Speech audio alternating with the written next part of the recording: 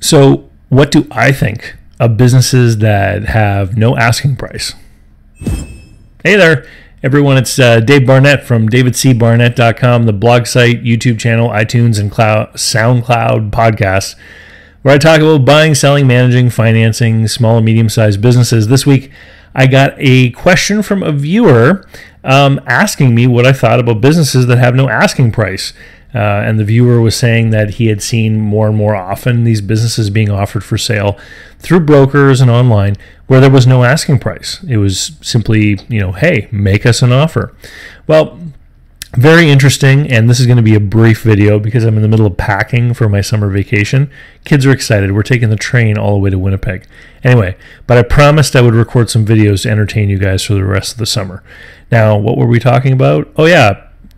Businesses with no asking prices. So here's the deal. I've had two different people out there hire me to help look into businesses that were advertised with no asking price.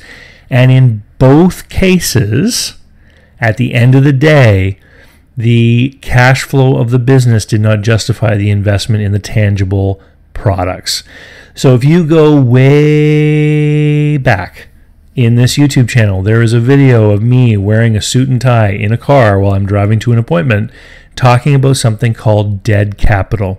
And what I saw in both of these situations were instances of dead capital. So these business owners had acquired a bunch of machinery, inventory, etc. to run these businesses, and they weren't generating a sufficient rate of return on that capital in order to justify the investment. It's a big mouthful. What does it mean? Well, if the restaurant business is risky and you acquire a bunch of stuff to run a restaurant, you want to be getting a 30, 40, 50% rate of return on that stuff, the money you put in order to justify having made the investment. And if you're not getting a sufficient rate of return, what's going to happen is this. When you analyze the cash flow and compare your business to other businesses, and then you use whatever multiplier is adequate for that industry, you're going to end up with a number that is less than the value of the stuff.